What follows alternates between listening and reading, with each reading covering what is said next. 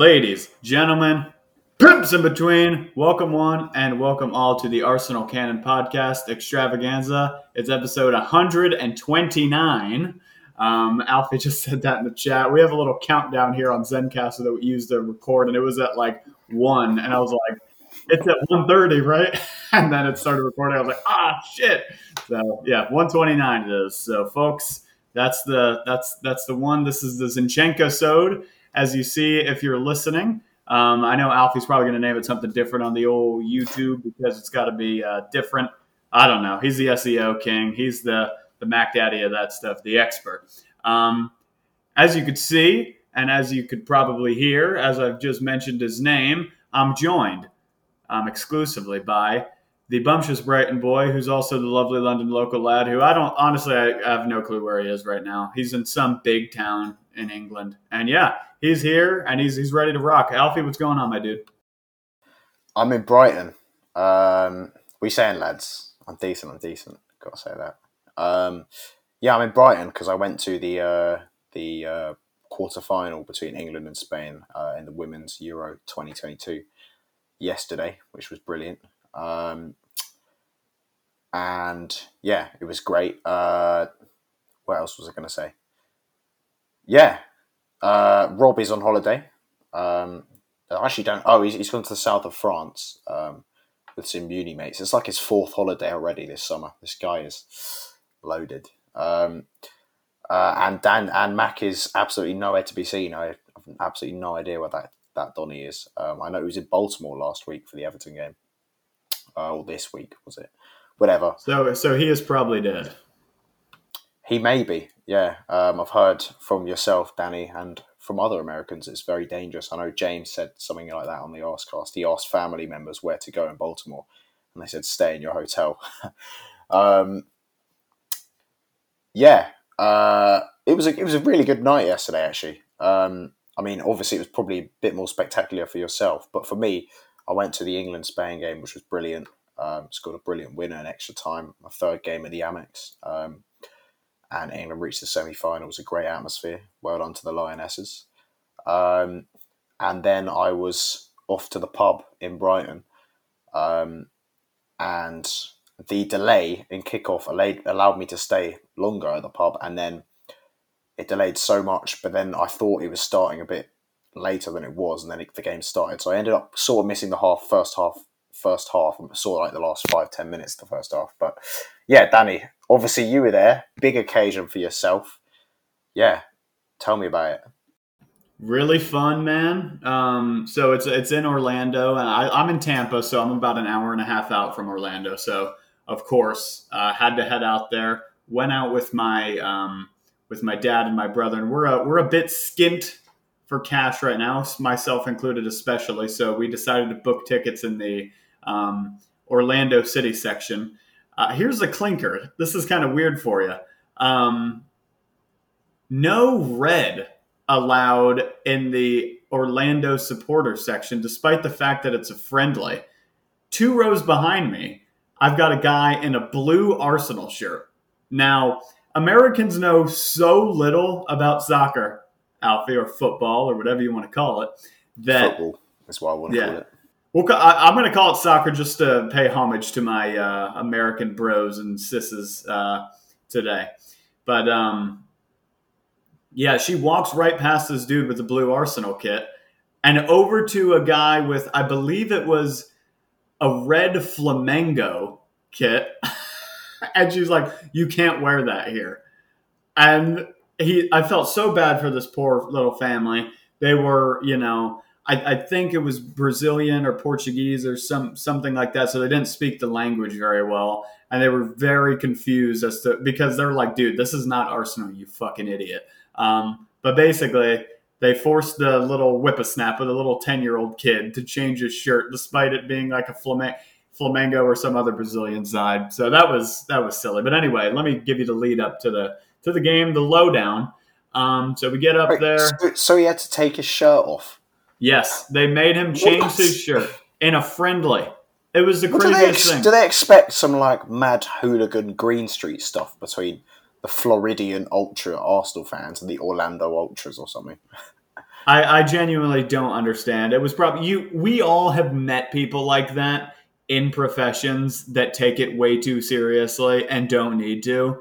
And I would I understand it if it was an Arsenal Tottenham North London derby and there were people walking into the Spurs end with Arsenal shirts, and it'd be like, okay, that's a bit dangerous, but or it could start fights. But come on, Orlando right. Arsenal in a pre-season friendly. But as far as I'm aware, Arsenal and Everton fans were mixed in Baltimore. And there's way more of a rivalry there. Honestly, a ton of Orlando City supporters that I know support Arsenal, so it's just very strange. But anyhow, that just I just thought of it now, and I don't want to lose it. Let me give you the build up. We get there. We go to a little place called Disney Springs, which is just like a bunch of shops. It's like a free kind of place. And we went there because there's a World Soccer shop there. They sell all the kits and stuff. I walk in there. There's 5 other gooners in there. I'm like, hell yeah, let's get it. Walk in there. There is not a single Arsenal kit in this damn establishment. I'm like, all right, true, because I'm looking to buy this beauty, which, as you can see, I did eventually end up finding it. But anyway, we're there for a good 3.5 hours or so in that scorching heat that you've heard everybody complaining so much about. It's real, man. Let's not get it. I know it's crazy in London right now, but Florida's we invented that shit. All right, let's At be least real. you have aircon. That's what it is. We got the air conditioning, so you get a weird little, or not weird little, you get a pleasant little relief from it. So I guess that is the main difference. Anyway, though, we leave Disney Springs. I'm a big fan. In my experience, Alfie, you're not like this. You like being late. I'm a big fan of being very early to matches. I like the pregame kind of vibes, and in America, we've got a big tailgating culture sort of thing here. I love that To be shit. fair, I was an hour early to the England-Spain game yesterday. Aha! He's changing. He's growing up. We love that. Fair play, Alfie. Kudos to you. But get this. There's like nothing going on outside besides some stuff in the pubs that I was like a little bit after that, so I kind of missed that. Outside the ground, there's really nothing going on. I was quite surprised, but far away in pubs and stuff, there was, to be fair. And I saw it after. I was like, dang, I should have went. It looked pretty fun. But then Florida, man. And the lightning came, the rains. We're used to the rains and lightning, really. So everybody at home was like, what the hell is going on, man? It's delayed like an hour. It's like, yeah, dude, this shit just happens all the time. Friendly in July in Florida is really silly because it's just the tropics and the summer thunderstorms go crazy. So yeah, it was gross. We were like all packed into the inner ring of Exploria, and it's not a huge stadium. It's like a 20,000 seater or so. So it was like a traffic jam pretty much, and you're just kind of like walking really slow. When you walk so slow that your feet like go next to each other when you walk. You know what I'm saying? So that was pretty torturous. Then we eventually camped out by the bathroom, waited for like 40 minutes. Game finally started. We get in there right beforehand, though. I buy this beauty, 70 pounds, which is 95 US dollars. That is crazy. I was like, oh, 70 pounds. Nice, dude. This is not too bad of a deal. I've spent way more than that on kits. Then I get the fucking thing. It's 95 bucks. But yeah, anyhow, game starts. Exciting stuff, Alfie. Now, that's enough about me. I'll just leave you with this. I didn't get home till about 1 in the morning. My dad didn't get home till like 2, and he worked at 3 a.m. He didn't go to sleep. He just went straight to work at 3 a.m. Man refused to call out. We're machines, us Fintons. Shout out to Big Dan. And yeah, but anyway, about the game. Alfie, honestly, I'll tell you, you're quite lucky that you missed the first half because I got to say, Arsenal were pretty shocking. And I know you didn't see it, but I mean, does this sort of like just really double down on the fact that the likes of maybe, Amari, an Ainsley Maitland-Niles, a Nico Pepe in particular, who was absolutely terrible. And then Cedric, of course, was as good as always. Does this just sort of double down on the fact that these guys just they're not it, and we need to really try to move them on before the end of the window? Yeah. I just want to say I will also be copying that Arsenal shirt when I go to Sevilla next week and the Emirates Cup. And when my bank account looks a bit more healthy because £70 is a lot. Yeah, it does, and I think there's been a bit of a recurring theme thus far in the preseason friendly games. It's kind of inevitable when you look at the teams we put out. But one half we are, pretty good. We have the players out there that we actually want to be at the club and starting games next season, and then the other half we have a lot of the players who, let's face it, are going to be out the door, should be out the door come the 1st of September.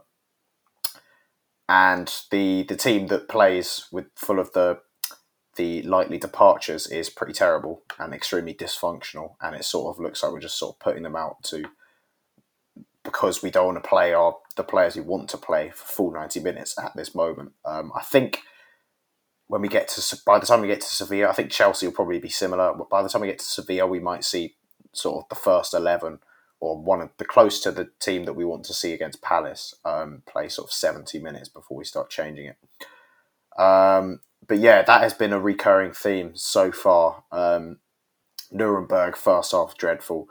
Second half, very good. Everton, first half, very good. Second half, dreadful. This game, obviously, the second half. And I watched that second half thinking, Orlando are bad. I'm sorry, Daniel. But I mean, not bad. I mean, they might be good at MLS, but in comparison to us, they're significantly level below, and it was very comfortable for us. And from what I heard in that first half, it was just very dysfunctional. Nico Pepe, as you said, a lot of people complaining about him. I just think at this point it's so clear that that's done and dusted. He's going to be out the door. There's clearly, I think we've lost the player a little bit, and he's sort of, I wouldn't say given up, but he's resigned to the idea, or he probably wants to leave quite desperately, and the club want him to leave, and it's just about finding a suitor who will pay his wages and maybe pay us a bit of a transfer fee, hopefully. And other players, I saw a lot of discourse about Ainsley Maitland-Niles and how people seem particularly frustrated with him, maybe the attitude issue, maybe he's another player we might have lost at this point. And people saying, I would have loved to have seen someone like Charlie Patino in his place on this tour. And yeah, it just sounded dysfunctional, like we didn't create much. We looked exposed with Holding and Mari trying to play a high line. The last time we saw that partnership was against Chelsea when Lukaku absolutely bullied Mari, and that is not a partnership you want to see in the future. I'm very, very much happy with Holding being our fourth choice centre-back, but him and Mari as a partnership is not one. And yeah, it didn't sound like a particularly enjoyable first half from what I've seen. I've seen the highlights, of which there was very few. Obviously, the 2 goals, and then Nketiah had a shot screwed wide. I think Orlando had a decent other chance where Ramsdale made a decent save. Yeah, just before we go talk about like the second half and goals and stuff, I wanted to ask you. You spoke about the day. How did you feel? I know you were sat on the Orlando end, but how was it? How was the experience of like being on an Arsenal match day at the game and stuff? You haven't experienced it for a few years now. It's only your 3rd game ever. And yeah, mixing with Arsenal fans, seeing them in person. How was that? Amazing, man. I mean, 3rd game, Arsenal, win, win, win. Every time I've seen them in the flesh. I'm the good luck charm, folks. So, in other words, cash at me money, money sign Daniel Finton, and I can get out to every Arsenal game. All right, no, but in all seriousness, it was great, man, to see all the Arsenal faithful. I mean, it's awesome to go to London and to be in the genuine, Emirates and in the real Arsenal culture, but at the same time, you can't help but feel like a bit of an outsider, And I know how Americans are sort of not Brits and Americans don't hate each other, but we give each other a lot of shit. We're like your little brother, and everything we do to you guys is extremely cringy and stuff. And like as an American, I think when you go to London, you're overly aware of that, and you're just like, I just have to act as reserved and sort of un-American as possible. But in this sort of atmosphere, it's still a very American sort of thing, so you feel comfortable in it. And despite the Americanness, great word, it's still very Arsenal. through and through. And it was amazing. It was just, we're driving through downtown Orlando to look for parking. And Alfie, I don't see a single Orlando City shirt. It's Arsenal everywhere. The Exploria Stadium was completely dominated by Gooners. It was amazing. I mean, truly, we have so many Arsenal fans here in the United States that this was long overdue. I know they go to America, but they haven't come to Florida in a while. We have a ton of Gooners here, and it was so cool to see them basically in my own backyard. So it was an amazing experience. I talked to you guys about this in the group chat too. We'll get into the general pattern of the game, and I'm going to talk about MLS a little bit too, and let me nerd out. But just seeing the likes of Thomas Partey,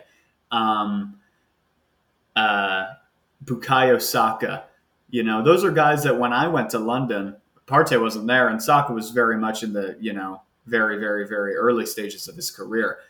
To see those two in particular, they're just utterly incredible players. But then it's the ones that get me even more are the ones that maybe you don't expect as much to just be so fucking good in person. Granit Xhaka.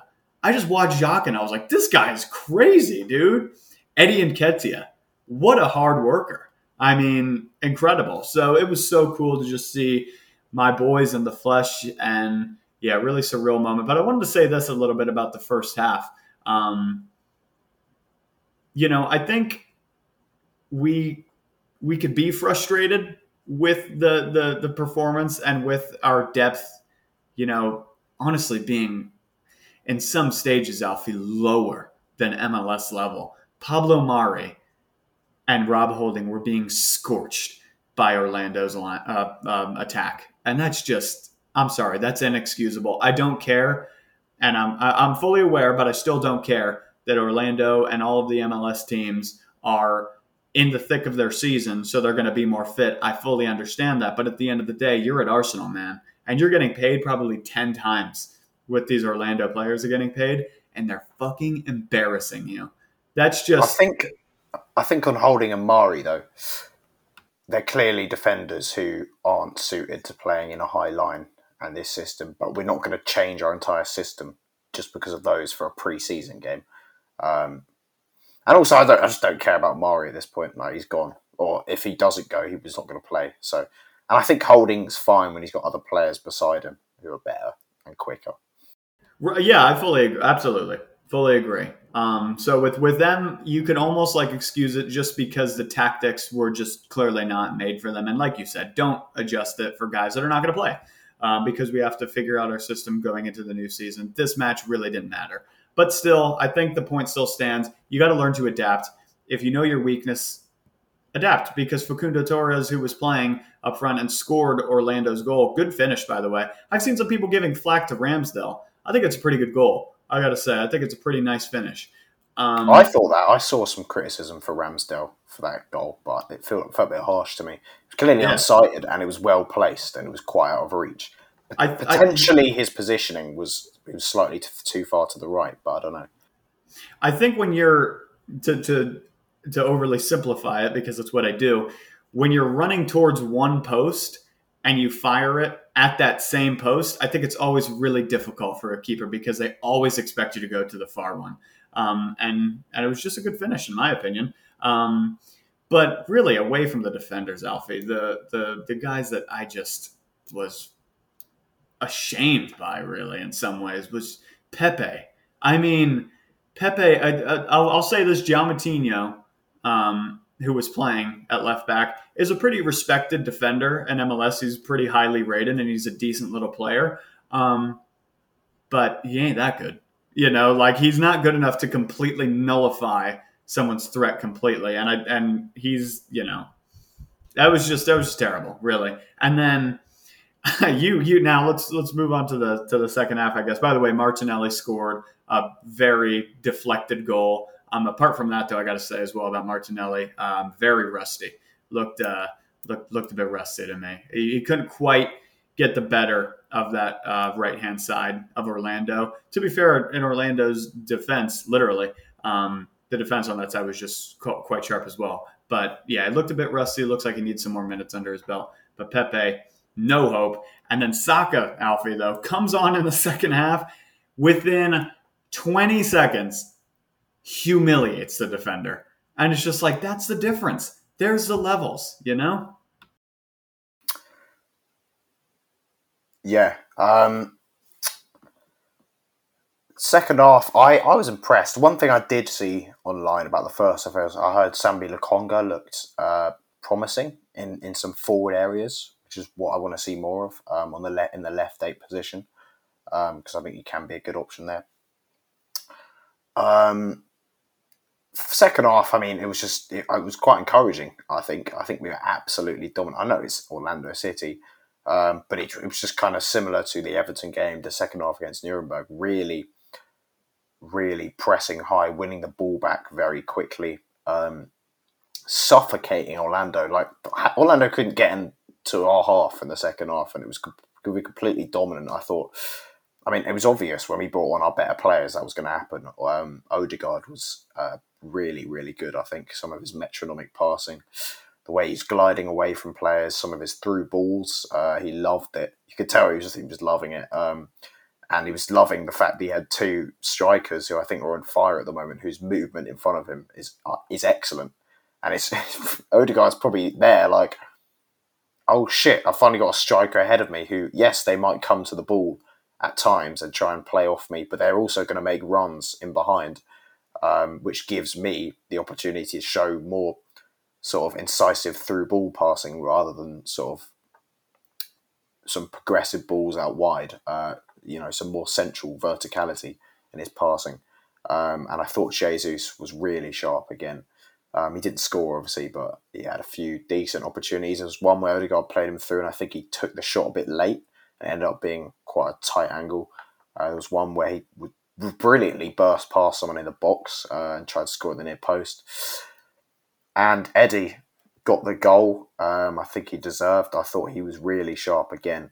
And it looks like they're building a bit of a partnership. That could be something we see next season. I know we went to that back 3 again in this second half, which could be something we look to use at times next season when our first choice fullbacks aren't available. Obviously, Tierney and Tobiasu weren't there. Zinchenko obviously wasn't available. So we went to that back 3 with when you have White, Saliba, Gabriel, it makes sense. I'm not necessarily convinced about our wing-back options at this point because naturally it would be Cedric and Tavares, not Tomiyasu, and maybe Tierney, but not Tomiyasu and Zinchenko as wing-backs, really.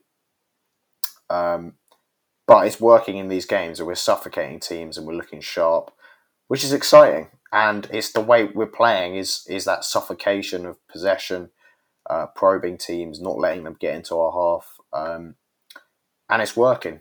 How did you feel about that second half? And how did you feel about that back 3 in general as an option?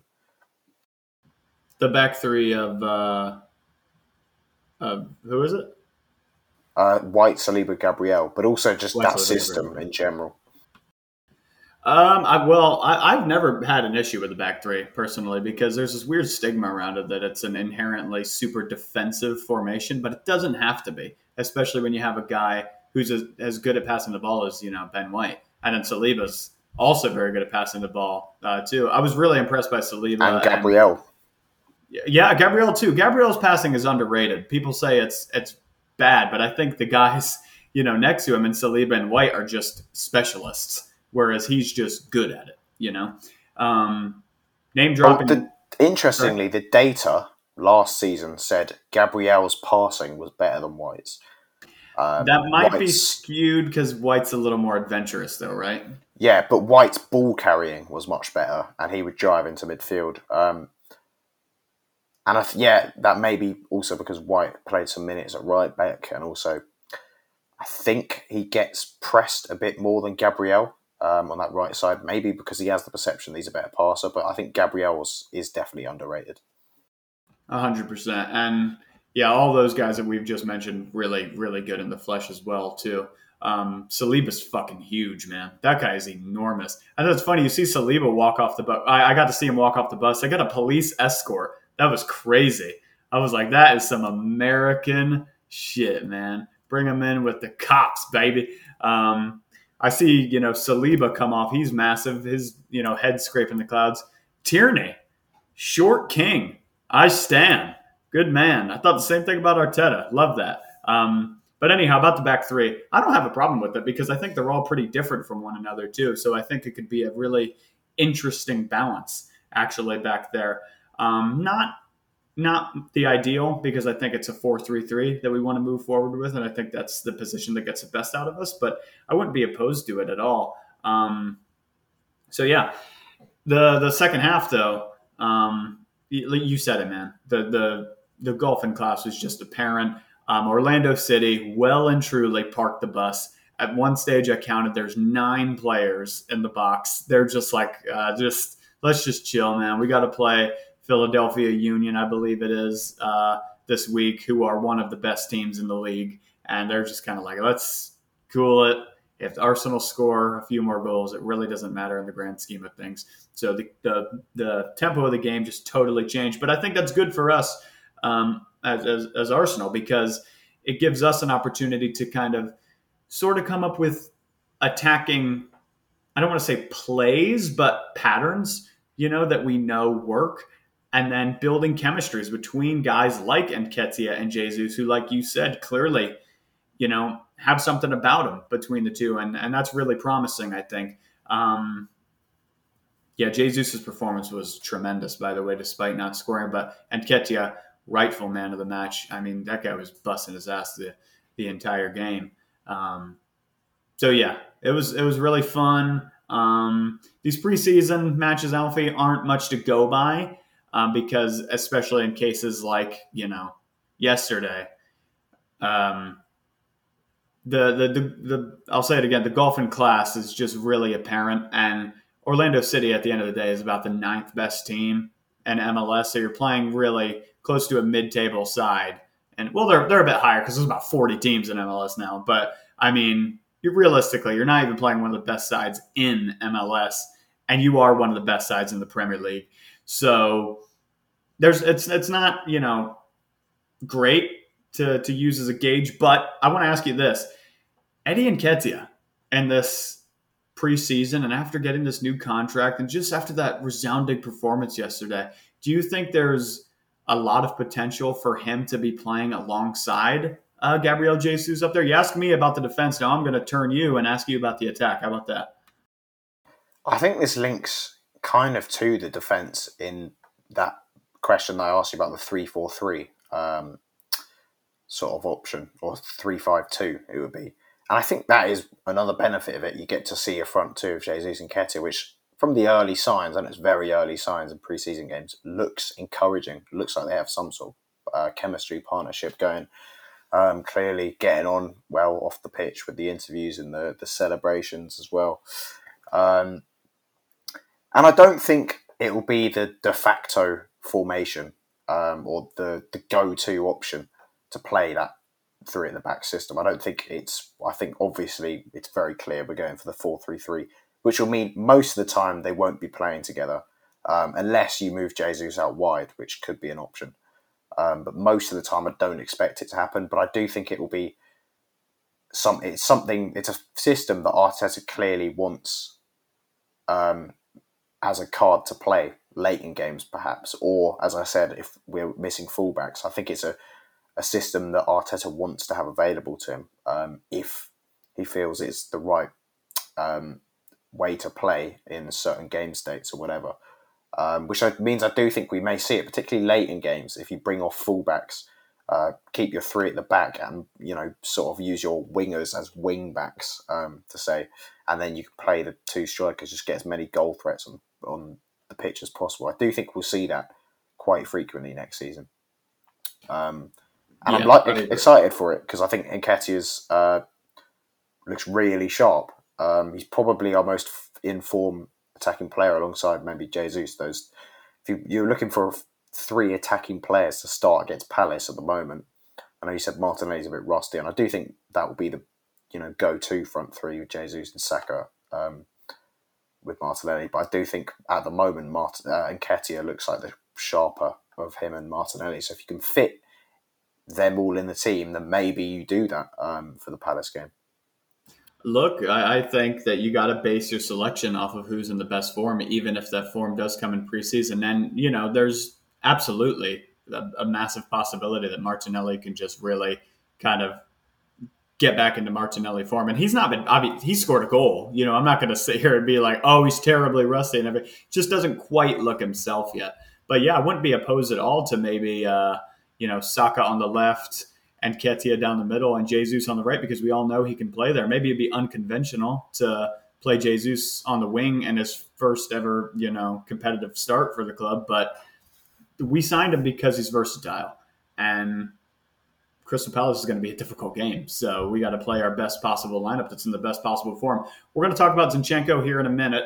I wanted – what was I going to talk about?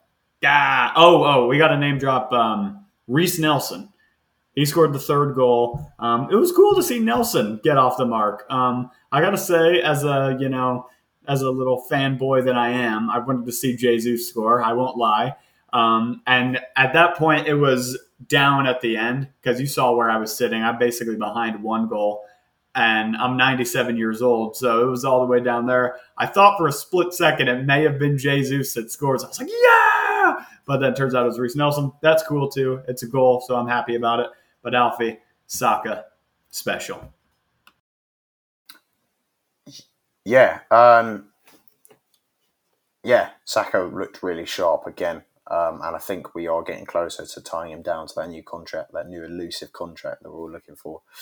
And this little dink into Nelson was really good. I think it was a very nice move up to that point. I think it broke to us. And I think he slightly delayed and people thought, oh, that's gone. But then he came up with that brilliant little chip into Nelson. I do think there was a moment where he went through and goal, Saka, where I was hoping for a little bit more ruthlessness. And he sort of hesitated, and then he ended up with quite a weak, tame, left-footed finish right in front of the keeper. It was like some sort of dink, and the keeper just sort of palmed it out. I don't know.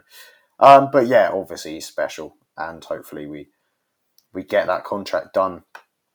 And yeah, I just think, as you were saying with that formation, that sort of weird blend could work if you have the back three. They give you the stability and they give you the deep passing that you need, and then you have the midfield three also, and then you have a left-sided player who's slightly more of a fullback, someone like Zinchenko or Kieran Tierney, and then on the right you just use Saka as sort of a right winger who maybe is a little bit does a bit more defensive work than you'd normally have him as a right wing back, as a right winger, sorry.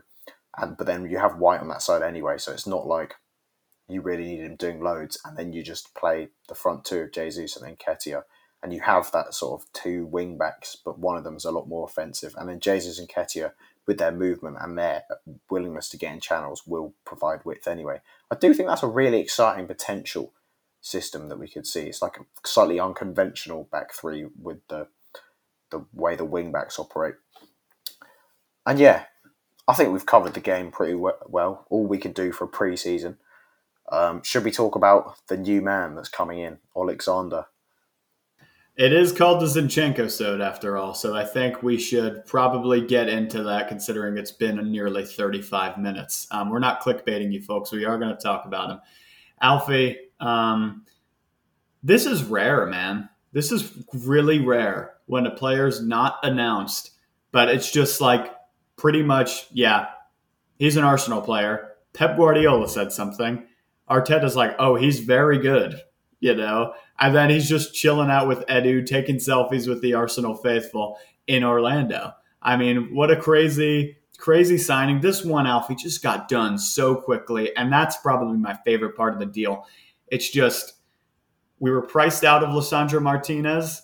Ajax wanted a ridiculous amount for him, frankly. What I think is a ridiculous amount. I like the player from what I've seen, but come on now. That's just crazy. And we've spent about half the money to buy a guy that's won the Premier League multiple times, and he's Premier League proven. I'm really excited about this signing, Alfie. I'm sure, and we're going to get into, his positions and what his position will be. But I really like it because, much like Gabriel Jesus, he could cover a lot of bases that we need to have covered and what's going to be a really long season now that we're going to be in the Europa League. Yeah, I'm delighted with this deal. I've said I called it for ages. I said whilst we were in the pursuit of Lisandro Martinez, if the price for Martinez gets too high, we should go for Zinchenko, who we had rumours about obviously earlier in the summer. Me and Rob spoke about him in a video, I think. Just a really good signing. I think there are deals where we know the deals happen. We're just waiting for the official announcement. But you're right. This one is. I mean, both Arteta and Guardiola have confirmed it pretty much. He was seen. There was a video of him walking in the Arsenal training kit, which Fabrizio tweeted, and obviously he said he was basically at the stadium. So the deal's done. There are still outlets trying to say that he's going to. Saw an outlet saying he's going to do a U-turn, which I'm like, he's literally done a medical. He's literally in the stadium taking pictures with Arsenal fans. Both managers have said it. I mean, what the fuck is that?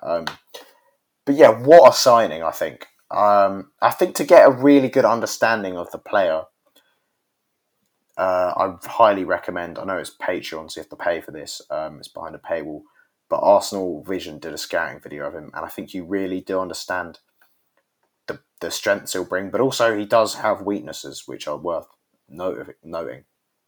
I think defensively there are question marks if he's going to play at left back. And I know people say he's played at left back for Manchester City for several years, and they've just won the title for the fourth time in 5 years or whatever. And yes, obviously he's capable of playing this role. He isn't a good one-on-one defender at all. I think if you watch him closely in that scouting video, they watch every single one-on-one he had in the last season. And he got beat more times than he stopped the player, quite a few more times. He's really he tries to win the ball quite quickly rather than, you're a defender or you're a defender yourself, or you played as a defender, I think, Daniel. A lot of defending is not actually making any sort of action or intervention. It's sort of shielding the player, holding them up and making them sort of do nothing or go backwards. The old jockey is what it's called, yep. Exactly. And he doesn't do that ever. He dives in. And you're always told not to dive in. And sometimes it does come off and he wins the ball back and it can start a counter press or counter attack, or just winning the ball back when the other team think they're going to press or counter. But sometimes it does leave you a bit exposed in transition. It didn't really cost him too much at City because he was operating quite high up the pitch and he had, Walker or Diaz or Laporte or all of them behind him.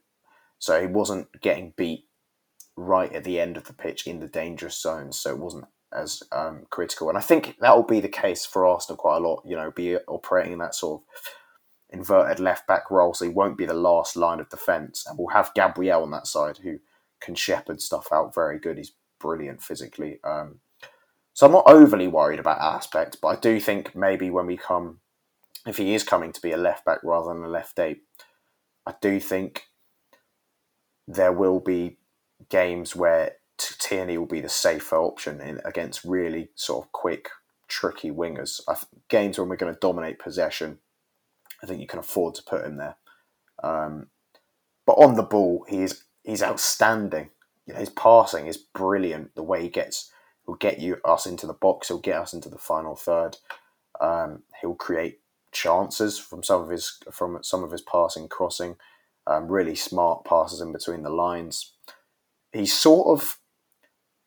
Some people might think this is a bit of a weird comparison. He's comparative to Trent Alexander-Arnold in a way, in how progressive he is on the ball and how much of an excellent passer he is. I'm not saying he's at Alexander-Arnold's level, because I think Alexander-Arnold is the most creative fullback to ever exist, and the best passer from a fullback. But he's very, very good at it. Maybe not Alexander-Arnold level, but he's not the best defensively. And Liverpool can live with it because he brings so much on the ball. And I think we will be able to live with it, but I think there will be moments where we may get a bit frustrated with him defensively. But I'm not too worried about it. And I'm delighted with the signing. Yeah. Right. Yeah. And I fully expected you, Alfie, to come out and kind of curb all of our enthusiasm. So thank you for that. No, but it's okay. No, we want to know what kind of player we're getting. I'm so happy. I'm just saying there are a few limitations to this game which Sure. we shouldn't be surprised about next season, which I'm not too worried about, but I think there will be games where Kieran Tierney will, even if he'll lose something in his passing, Kieran Tierney will provide more defensive solidity.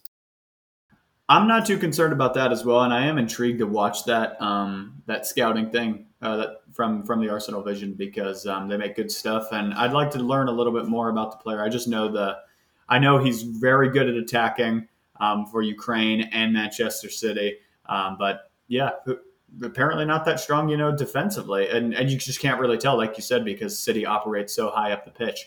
Um, I will say about that though too. I think what is an interesting point, and in the modern game especially, and I'm not totally like dogging on Tierney's kind of defensive abilities because I think he's fine at them. But I think in this new day and age, a lot of the times fullbacks are just not that great defensively.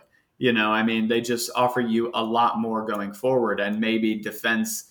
It's like they're good at going forward and good at defending, and maybe not necessarily great at either, apart from the extremes like an Alexander Arnold or like a Tomiyasu, who are obviously polar opposites. So I wouldn't be too worried about that, especially seeing as Gabriel, who I think is probably our best defending defender, is going to be next to him, like you were saying.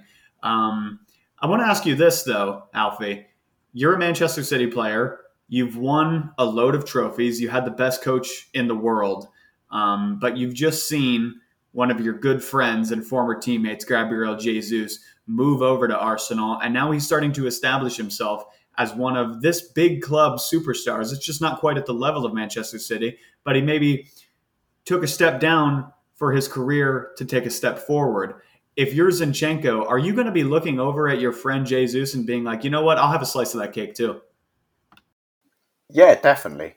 And he's got 4 Premier League titles, winners' medals in his back pocket. So, um, it's not like he hasn't achieved a lot already. So I think if he hadn't won anything at City, maybe these players would have been slightly more reluctant to move to Arsenal, just because they probably have aspirations of winning Premier League titles, but they've done that already. So yeah, I think they'll look at this move as sort of.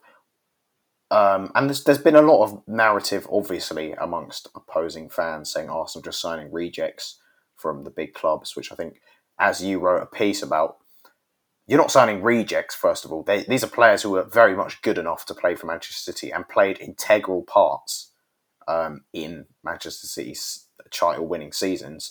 They both played huge amounts of games for Man City when they won the league.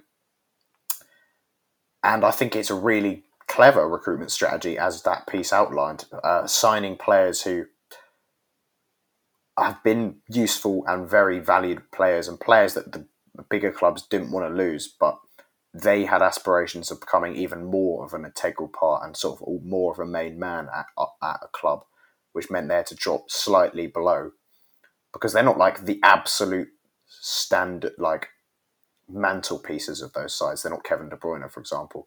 But they're hugely integral. They want to be the Kevin De Bruyne at a slightly lower club, but they also, people keep saying that, but it's not like they're dropping out of like the Premier League. They're staying in the Premier League, staying at a bigger club than Manchester City. Let's be honest, in terms of stature worldwide, Man City are on their tour. I doubt they're getting of the US. I doubt they're getting the crowd numbers and sort of the love from the US fans that these players are. I'm not saying that's going to be a huge deciding factor in a player's decision, but it might make them happy to see that.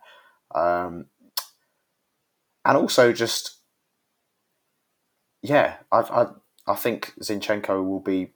He's an Arsenal fan. That's what I was going to say. He's an Arsenal fan. There's pictures of him in an Arsenal shirt when he's younger. I know that doesn't always mean they're definitely an Arsenal fan. Like I've worn.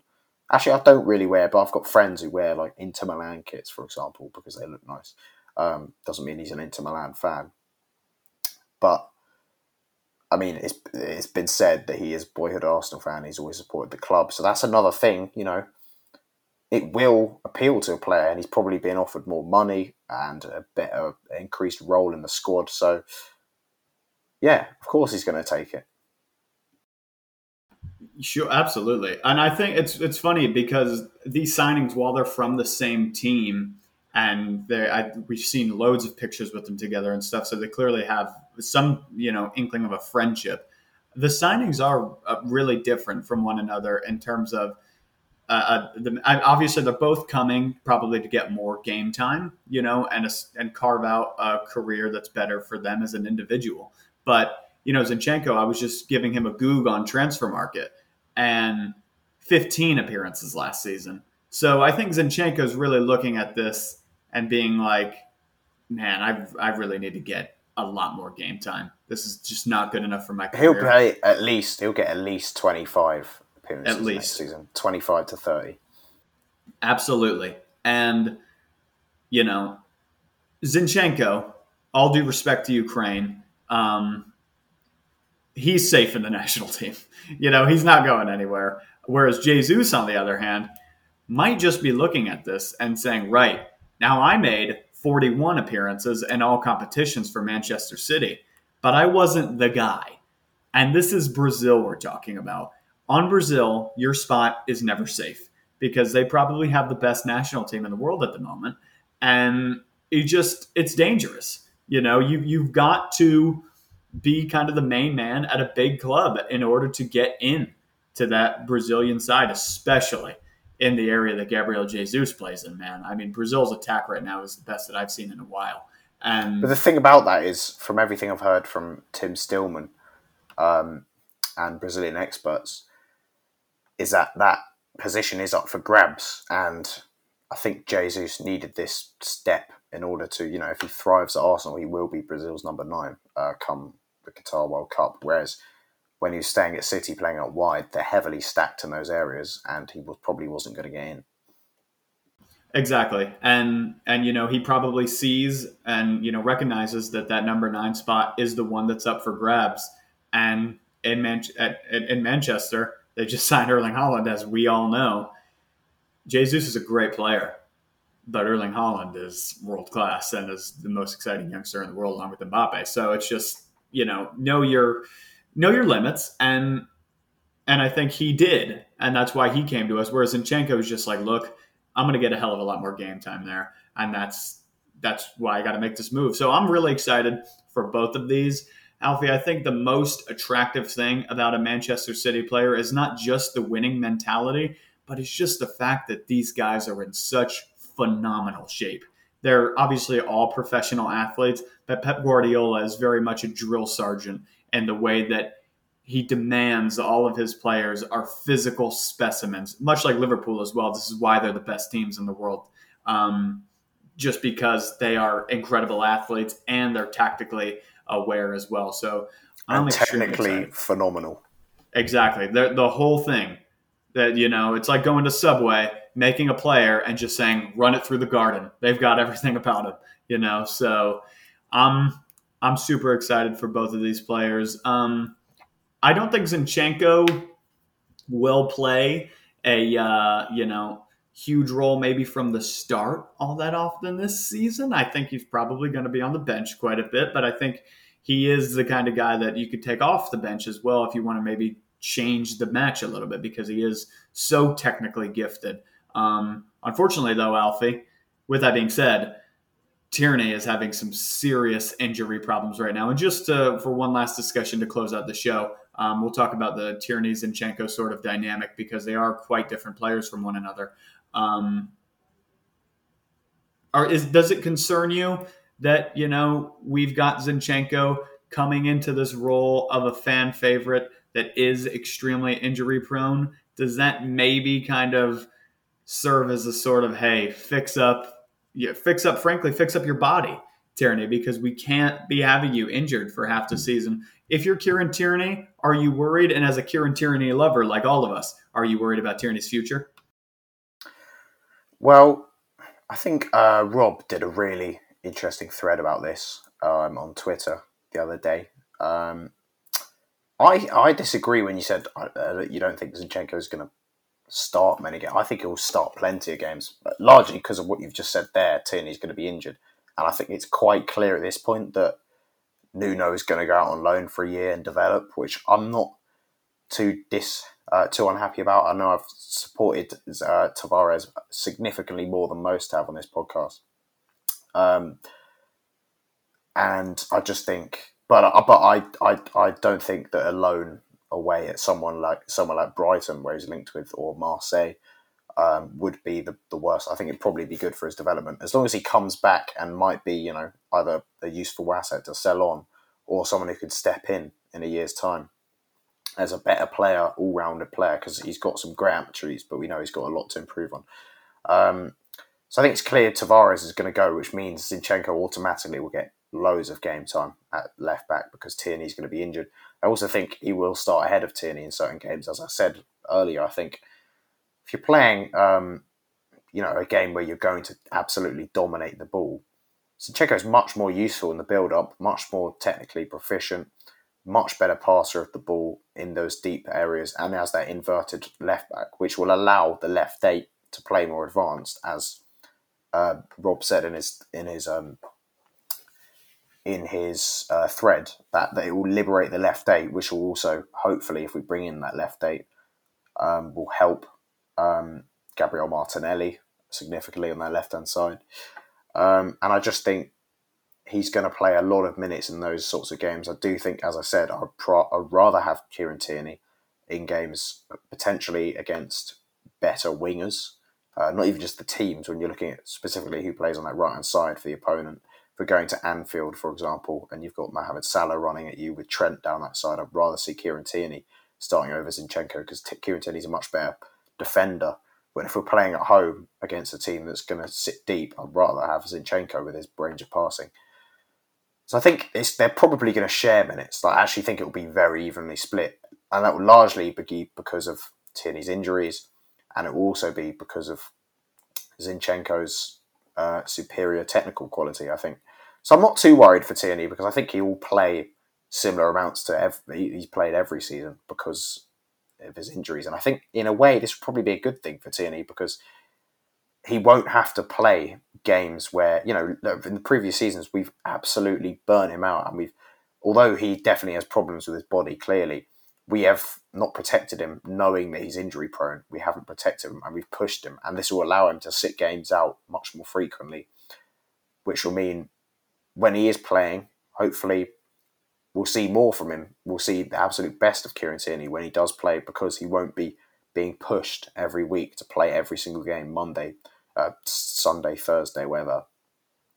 So yeah, I think this will only be a good signing for Tierney, and also it will give him more competition. So when he is out, maybe he will be out of the team for periods if Zinchenko is really firing. I can only see positives about this deal, and I also think Zinchenko will play minutes as a left eight, particularly if we don't sign one. I think I'd rather see him there than Granit Xhaka. But I see this as more of a Xhaka replacement long term than a Tierney. Maybe next season he will be playing more at left back, and maybe in the future we'll see him more in left central midfield. But I also think Zinchenko is sort of taking the place of Xhaka as that sort of deep left-sided ball progressor, filling in the areas where Xhaka has notoriously played under Arteta, whereas Tierney's always been sort of a marauding, overlapping left back, if you get what I mean. Yeah, absolutely. They are much different from each other, and that will give us an exciting dynamic. You talking about that, Alfie, about the midfield, sorry to stretch it out a little, but that just made me think of one more question. You were mentioning Xhaka a lot there. Xhaka doesn't get injured. Thomas Partey does. What do you think about that? Can he slot in there as well? What was that? Cut out just in the end. Come on. I worded it so cool. I heard Xhaka gets injured. No, Xhaka doesn't get injured. Sorry, Xhaka doesn't get injured and Partey does. What do you think about that? Was that it? That was it, actually, yeah. Oh, okay. I mean, it's true. I mean, Partey, we don't know how we would cope if he is out. I do think what I've thought for a while is that if Thomas Partey isn't available, obviously El Neni will play games in lesser games and cup competitions in Partey's place as that number 6. But when we're in the heat of the season, we don't want to go back to that. I do think instead of sort of finding a replacement for Partey to play that 6 role, you can sort of adjust it and play more of maybe a double pivot if Partey is not available, and you lose a bit less because if you're going to El Neni and then you're playing El Neni Xhaka with Xhaka as the 8, creatively and ball progressively, if that's a word, you're losing quite a lot. Whereas if you switch to a double pivot, let's say of Granit Xhaka and Yuri Tielemans, if we bring him in, or Tielemans and or Xhaka and Zinchenko, for example, we're not losing that ball progression as much, and we can have then say bring in Tierney on the left hand side who can be more of an offensive threat in that system.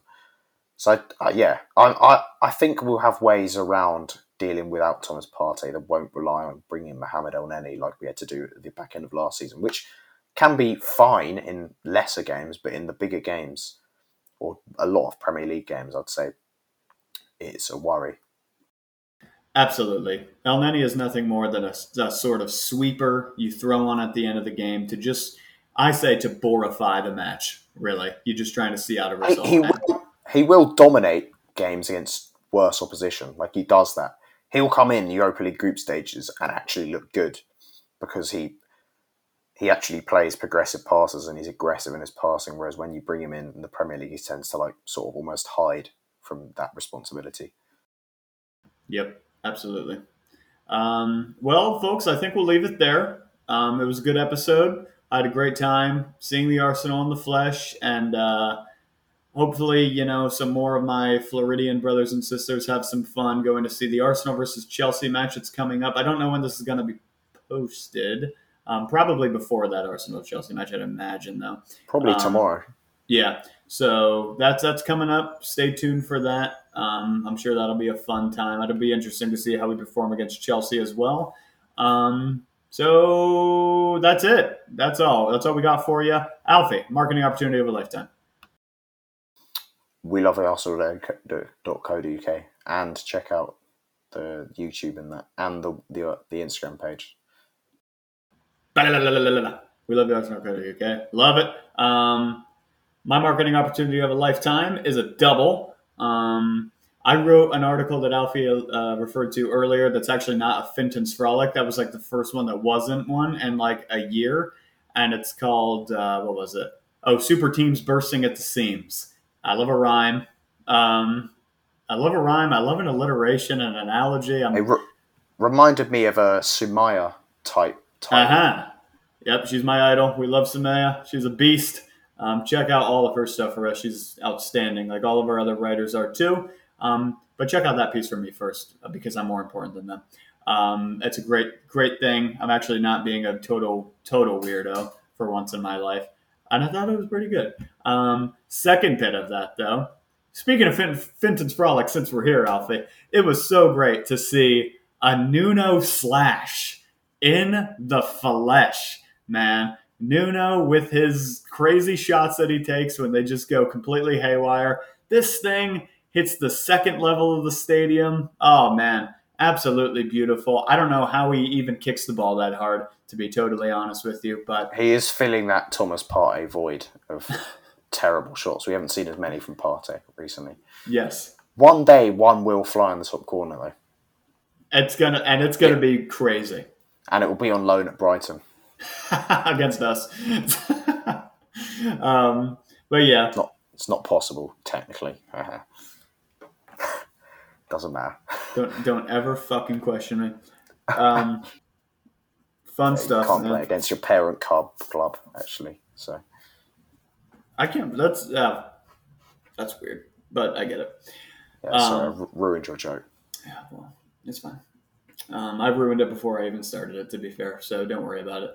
That's it, folks. Alfie, I think you got to say something that's like rhymes with the breed a thong or something. We need a song, yeah. Yes. I was thinking we could just have something really nice and cringy. because we're American, baby. We are cringe. We're self-aware enough to know we're cringe too. We Well, got last time was the national anthem, which is terrible, by the way. That was the first time I've heard the US national anthem. Terrible. It is terrible. Our national anthem mentions bombs. I mean, that's basically tells you all you need to know. Not guns. Maybe we'll change it. I'm thinking a Flo Rida song. You know Flo Rida? Let's play Welcome to My House. How about that? Nice and American and Florida and very on the nose, huh? Yeah, go on. All right, cool. I was going to suggest America, fuck yeah. You know that song? America, fuck yeah. But no, we'll go with Flo Rida. Okay, maybe next time, because that's quite Floridian sounding too. All right. Well, hey, leave a review, share it with your cool uncles. Thanks for listening, watching, whatever you did. We love you. Bye-bye. Bye. Open up the champagne, pop. It's my house, come on, turn it up. Hear a knock on the door and the night begins. Cause we've done this before, so you come on in. Make yourself at my home, tell me where you been. Pour yourself something cold, baby, cheers to this. Sometimes you gotta stay in, and you know where I live. Yeah, you know what we is. Sometimes you gotta stay in. Welcome to my house, baby, take control now. We can't even slow down. We don't have to go a while. Welcome to my house, play the music too loud. Show me what you do now. We don't have to go a while. Welcome to my house. Welcome to my house. Morning comes and you know that you wanna stay. Close the blinds, let's pretend that the time has changed. Keep our clothes on the floor, open up champagne. Let's continue tonight, come on, celebrate. That's how we do. Sometimes you gotta stay in, and you know where I live. Yeah, you know what we is. Sometimes you gotta stay in. Welcome to my house, baby, take control now. We can't even slow down. We don't have to go a while.